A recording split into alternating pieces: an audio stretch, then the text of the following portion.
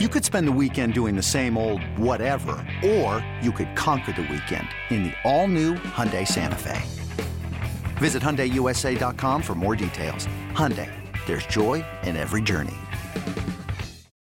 When you need mealtime inspiration, it's worth shopping Kroger, where you'll find over 30,000 mouth-watering choices that excite your inner foodie. And no matter what tasty choice you make, you'll enjoy our everyday low prices, plus extra ways to save, like digital coupons worth over $600 each week. You can also save up to $1 off per gallon at the pump with fuel points. More savings and more inspiring flavors make shopping Kroger worth it every time. Kroger, fresh for everyone. Fuel restrictions apply.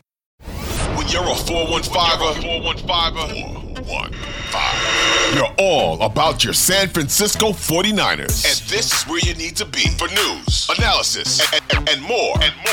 Welcome to the 415, hosted by Evan Gidding and Mark Grandy. What's going on, everyone? Welcome into another edition of the 415ers podcast, as always on the Odyssey Sports Podcast Network with 95.7 The Game. Coming at you twice a week here in the offseason. That is Mark Grandy. I am Evan Giddings. We're going to get into a lot today that John Lynch discussed. Was supposed to be talking about the NFL draft and got into everything but that, it seemed, Mark. We're going to discuss, of course, the biggest news going down in the NFL that revolves around a notable quarterback. But before we do, how are you? I'm doing well, Evan. Yeah, there was a major trade involving a quarterback in the NFL, but it was not a Niner quarterback. So we'll get into that. Maybe a Niner quarterback trade is coming up. We'll get into that, of course. But yeah, I'm doing well, Evan. Busy time of the year for you and me. I know we've got a lot going on. It's draft week, finally. Looking forward to Thursday, even though the Niners very likely will not be making a draft selection on Thursday. It's still fun to figure out and see where the surprises are and how everything works out. So I'm looking forward to that. I'm doing well overall. How are you? Yeah, everything's been good. I'm looking forward to getting out of town towards the end of the week. So after we're finishing up our episodes, looking forward to heading south for some sunshine. And looking forward to digging into these quarterback discussions, both with the 49ers and outside, because, look, I think this is kind of the direction we want to take the podcast at the behest of John Lynch, because he was available, as we're recording this on Monday, hearing this on Tuesday, for public availability and media conference to discuss the upcoming NFL draft. But, of course, the 49ers don't have a pick until number 99. And this was honestly something we've been sort of wrestling with, Mark. It's like, well, how much draft talk do we do? How much discussion do we get in about certain positions and topics surrounding the 49ers?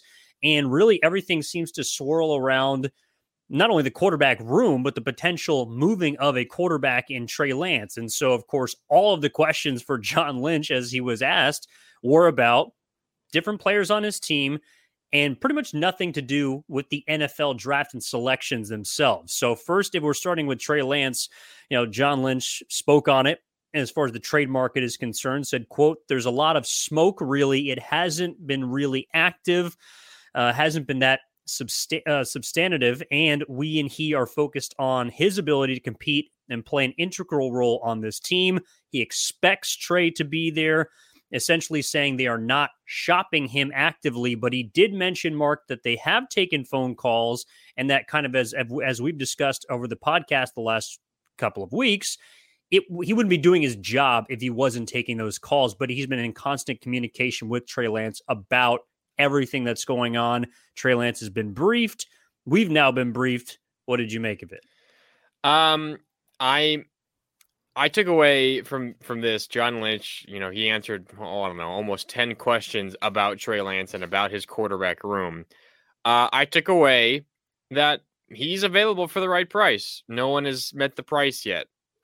This did not seem like a guy in John Lynch who has an asset in Trey Lance that he does not want to move. This seems like if the price is right, yeah, you can get him. And, it's just a question of whether someone is going to meet that price. You mentioned, he said, "I expect Trey to be here." The question, straight up was, is it accurate to say that your expectation is that Trey Lance will be on the roster throughout the 2023 season? And he said, quote, "Yeah, absolutely. I expect Trey to be here, and we're excited about Trey's ability to compete and what he can do for our franchise, just as we were when we drafted Trey. Okay, maybe you're telling the truth. I call a little bit of BS there. You do not feel the same exact way today. We record this Monday, April 24th. That's when John Lynch said it, as when you drafted him just about 2 full years ago now in, late April 2021. There is zero chance you feel the same exact way. And John Lynch, you're probably telling the truth when you say, quote, I expect Trey to be here. Yes, you probably do expect that because you're probably asking for too much in return that other teams might not be willing to give you. But the key word here is expect. He's used that before in the past regarding other players, other situations.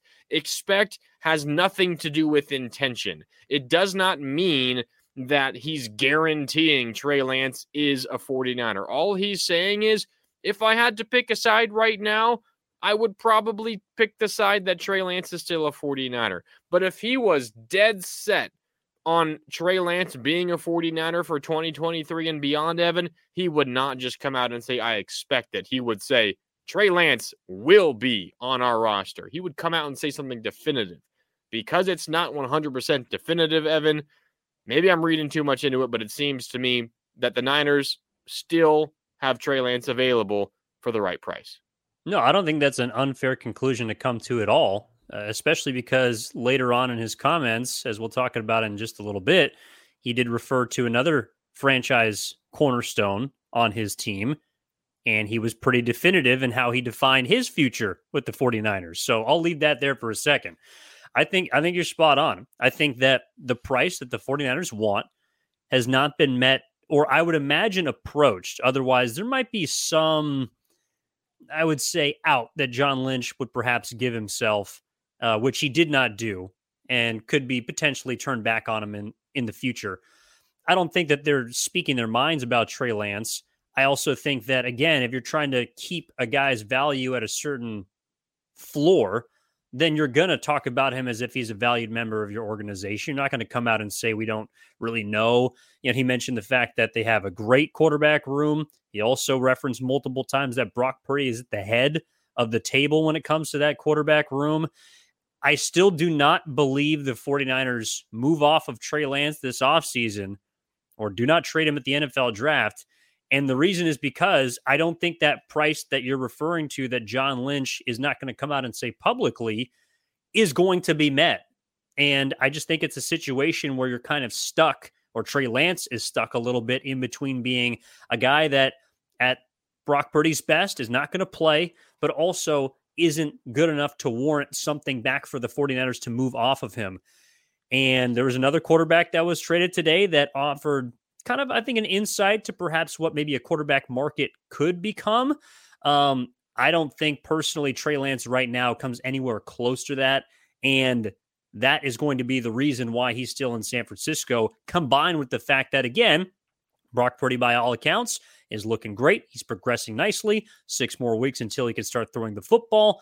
But if something goes wrong, you need to have a contingency plan. And I think Trey Lance is naturally part of that, whether folks like it or not. Another day is here, and you're ready for it. What to wear? Check. Breakfast, lunch, and dinner? Check. Planning for what's next and how to save for it? That's where Bank of America can help. For your financial to-dos, Bank of America has experts ready to help get you closer to your goals. Get started at one of our local financial centers or 24/7 in our mobile banking app. Find a location near you at bankofamerica.com/talktous. What would you like the power to do? Mobile banking requires downloading the app and is only available for select devices. Message and data rates may apply. Bank of America N.A., member FDIC. Yeah, I think you might be onto something. One thing that I've been thinking about a lot recently, I know I have been of the mind that I think Trey Lance gets traded, and you and I both agree that it seems likely, if it were to happen, that it would be on or around the draft, whether it's day 1, day 2, whatever. Just because the Niners are without, picks in the first 2 rounds, it would make sense that they would maybe try to move off of an asset to get some more assets in this upcoming draft. But the reality is, as I think about it a little bit more, and this is a point you've brought up a number of times, Evan, the Niners may need Trey Lance as an insurance policy if things go wrong with Brock Purdy. So it might not be in the team's best interest to make a decision, meaning a trade on Trey Lance now when the reality of Brock Purdy's elbow is still up in the air. So maybe the 49ers end up trading Trey Lance later on in the offseason, potentially, once they get an answer on Brock Purdy's elbow. Maybe that means they're getting future, picks back, not ones for the 2023 NFL draft.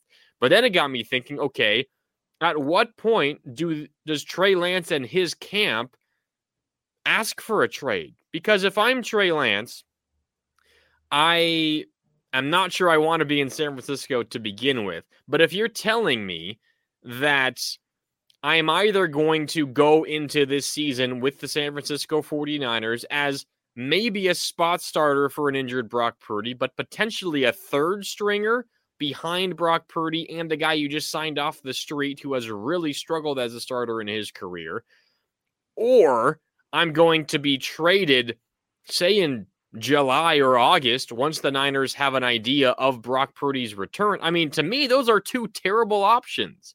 At what point, if I'm Trey Lance and his entire camp, do I just come up to the 49ers and say, hey, get me out of here? This is just a losing situation for me. I wish it worked out better. I'm sorry, but you cannot tell me I'm going to be potentially a third string quarterback, or you're going to trade me a month before the season starts, and I'm going to be in a lose-lose situation somewhere else where I don't know the scheme and I don't know the situation.